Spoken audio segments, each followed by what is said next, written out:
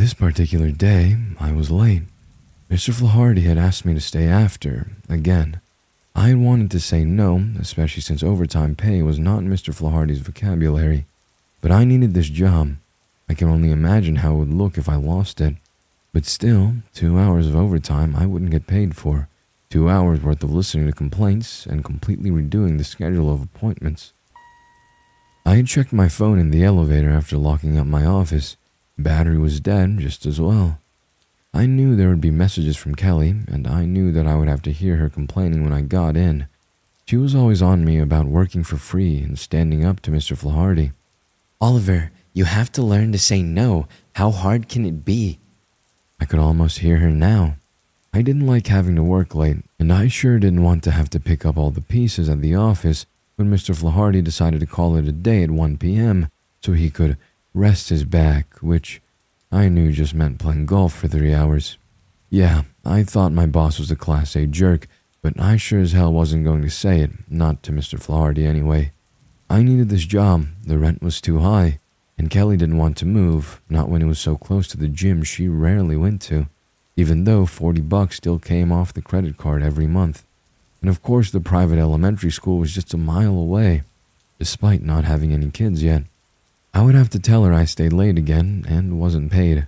Part of me would almost rather tell her I had an affair.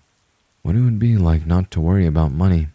I had been thinking the same thought for the past 3 years, more so in the last couple of weeks. We could finally take that long overdue trip to Paris Kelly had always talked about, but we never could afford. I would still keep the job, of course. Quitting wasn't an option. I was still thinking this when the train pulled in. I hopped on and noticed it was nearly empty. I almost smiled. It had been a while since I actually got to sit on the subway. I wasn't the type who could walk onto a packed subway car and take one of the last seats next to some stranger.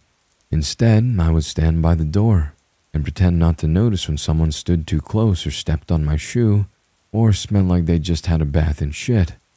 My phone came in handy for these situations. I would stare at the screen, pretending to be busy texting someone, when in reality, I was only busy playing 8-pool ball or Angry Birds. I rarely got the chance to sit on the ride home, and so rare was it a window seat. One perk of working late, I suppose. I chose a seat in the middle of the car and sat, putting my briefcase between my feet. I wasn't completely alone. There was an old man sleeping in the back of the car, a big green trash bag on the seat beside him. I guessed he was homeless by his disheveled appearance. There was a middle-aged lady a few seats away from me, reading a book and eating something that smelled like raw onion. It could be worse, I knew, and I'd seen it many times. Small blessings, I thought, with a smile. When the subway car pulled to the stop, the lady and her foul-smelling meal departed. It was at least 5 minutes before I realized someone else was in the car with me. Just across the aisle, a few seats away, sat a man that looked to be about my age. Certainly no older than 30. The man was dressed in a suit, but no tie, and his hair looked a bit sweaty and uncombed. Maybe he had a lazy boss too, I thought. The man was staring straight ahead, a black duffel on his lap. I pulled out my phone, forgetting it was dead. I stared at it anyway, pretending to text. I found myself stealing looks at the man. The duffel bag on the man's lap seemed to be of some importance. The duffel bag on the man's lap seemed to be of some importance to him, as he kept looking down at it, as if it might somehow grow legs and run away. The man held it tightly to him, and would glance down at it occasionally, a peculiar look in his eyes. When the man turned his eyes on me, I quickly averted my gaze to my phone again, wishing I hadn't forgotten to charge it. I spotted a newspaper lying on the floor across the aisle, and stretched out my foot to slide it over. I shook it free of dirt, then smoothed it out. I read the sports section, even though I didn't care too much for it. After I'd grown bored of that, I started reading an article about Crime Watch in the neighborhood and how to get involved. Our neighborhood had been a pretty ideal place to live, but in the last year or so, crime had found its way in our little suburb, trickling in from the more dangerous areas. Earlier in the week, Kelly had seen a news report about a murder of a young woman who was killed just blocks away from where she worked. Kelly had refused to go out alone at night, which meant I had to meet her at the bus stop after she got off work. Another reason she'd be furious about my coming home late. I flipped the pages until I got to the comics section, trying to push away the image of Kelly's angry expression standing in the doorway, arms folded over her chest. But she had a right to worry, I guess. Just last month, the apartment 2 doors down from us was robbed. Crime was everywhere, no matter the cost of the rent. I tried to keep my focus on the paper, but found myself sneaking looks at the man. I watched him stroke the black leather duffel bag with his finger, still holding it tight. I could see his lips twitch just slightly every time he looked down at the bag. At first, I almost laughed, but I suppressed that impulse. Laughing at a man these days could get you killed. I'd heard of people losing their lives for less. I turned the page, ignoring the man and his bag. A small article caught my eye. It was a few paragraphs at the bottom left-hand corner of the paper. There had been a robbery at a local bank. More than $700,000 stolen. No suspects. The article claimed a man walked into a bank and slipped the teller a note. That simple. I laughed out loud. "What's so funny?" The man with the black duffel asked. His voice was neither angry or friendly. It just was. I stiffened and looked at the man whose eyes were now watching me carefully. Nothing. I mean, just an article I was reading," I said, hoping the man would be content with leaving my explanation at that. The man glanced down at the newspaper in my hands, then smiled. I looked away. I didn't like that smile. His teeth were crooked and stained with tobacco, and the smile was almost knowing. "What's in the article?" the man asked, his voice soft and inquisitive. For some reason, I didn't want to tell him. We both stared at one another for a long, uncomfortable moment until I caved under the man's intense scrutiny. "Just something about a murder." I lied, looking back down at the paper, but reading nothing. I could feel him still watching me, and though I couldn't be sure, I thought he was smiling. "A murder?" the man said, somewhat theatrically. He paused for a moment, and I was hoping he would just leave me alone. "You find murder funny then?" the man asked. I felt my cheeks burn. "No, of course not. I just remembered something funny my wife said." I fumbled, hoping the man wouldn't press me further. "Ah, I see. What you reading now?" the man asked, and I could hear the man shift in his seat closer toward the aisle. "Nothing really," I said, my stomach tightening. Why did I have to sit so close to this idiot? I thought.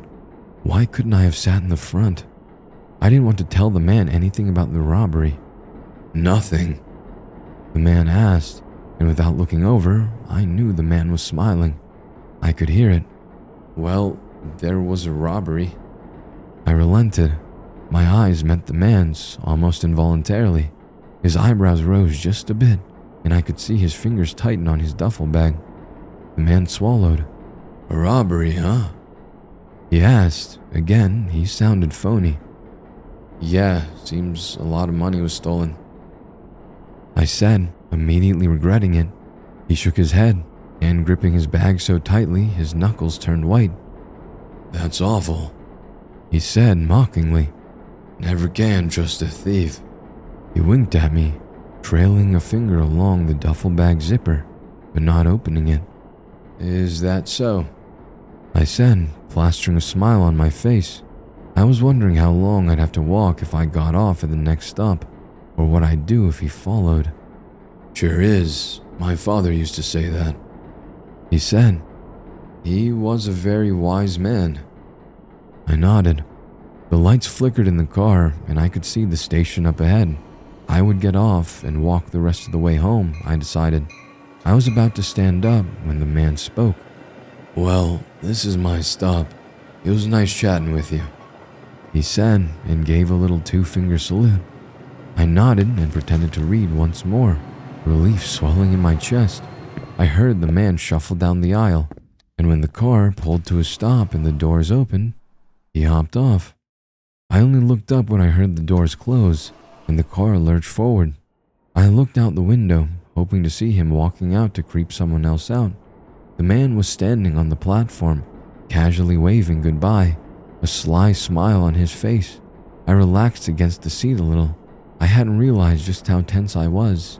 Now that we were moving, putting distance between that man and myself, I felt better.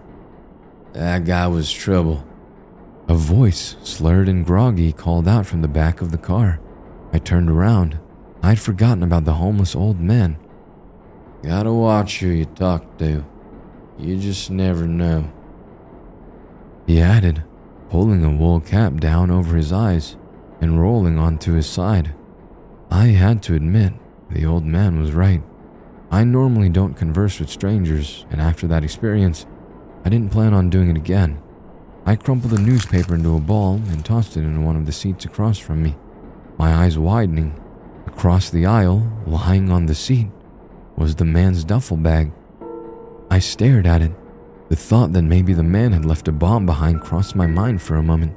The man had held that bag so protectively, it was hard to imagine he'd have just forgotten it.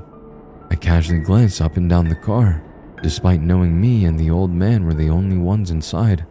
The bag rocked gently on the seat. My curiosity was tugging at me. I needed to know what was so important in that man's bag, but not important enough to take with him. I slid over, reaching my arm across the aisle, wrapping my fingers across the handle and pulling it over. I set it on my lap and looked down at it. It was lighter than I'd expect. My heart was pounding. I pictured sliding back the zipper, revealing wads and wads of cash. The car was pulling into the station. I had to be quick. I could just take it and go. No one would know. But part of me had to see what was inside. I quickly pulled the zipper and opened it and gasped. I inhaled a mouth of rotting flesh. I stared down at the severed head, her blue eyes staring back. Her mouth was open, exposing 2 broken teeth and a swollen tongue. Dark purple bruises marked her pale face. Her blonde hair was caked in dry blood and what looked like dirt. A rather large maggot fell out of her nostril. I gagged and fumbled for the zipper with trembling fingers, finally getting it on the 3rd try. I grabbed my briefcase, tossed the duffel bag onto the seat across the aisle, and hurried to the door. A young couple was getting on, and I had to step aside to let them pass. I lowered my head and kept moving, my body humming with nerves at what I just saw. I could hear a young male voice behind me, complaining about the stench of the car. When my feet hit the platform, I finally breathed. I didn't get 2 steps before I jumped at the sound of pounding on the window of the subway car. A young girl was waving her hand at me from inside the car. She had blonde hair, like the head in the bag. She was pointing at something that I couldn't see, but knew what it was all the same. I turned to go, wanting to get as far away from there as possible. I made it a few steps before the pounding continued, harder and more insistent. I could hear her muffled voice calling to me. I didn't want to look, but I did. I looked back at the girl, my heart sinking at the sight of her holding the black duffel bag up to the window. Her brow knitted. She was saying something. I shook my head quickly, waving my hand. She seemed to understand, and as the car sped past, I saw a blur of her walking to her seat beside her young male friend, bag still in her hand. My steps quickened. I pictured her sitting beside her friend, holding the bag on her lap as I had done, excited fingers unzipping. I pictured their terrified faces, their screams. I saw them, officer. He was walking very fast, carrying a briefcase. My stomach lurched. Why had I opened the damn thing? I stepped out into the chilly November night and started for home. I passed strangers on the street, some carrying grocery bags, book bags. There was even a man holding a duffel bag over his shoulder. I wondered how many of them carried severed heads. I laughed aloud, a laugh that had a sound of being almost manic, and gripped my briefcase tighter. The old man's words replayed in my head. He was right. You never knew about some people. You could be sitting right across from a serial killer. I looked down at my briefcase, a smile creeping to my lips. Or a bank robber. I chuckled to myself and breathed in the autumn air. $700,000. Tomorrow, I may just call in sick. I thought, some days are better than others.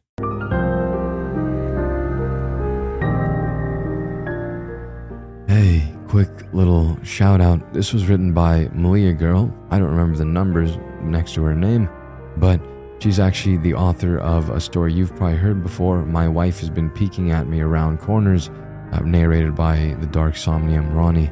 And yeah, she's a super talented author and a super great friend of the channel for sure. So massive thanks to Malia, and I hope you enjoyed Ego Volt Anima Vestra.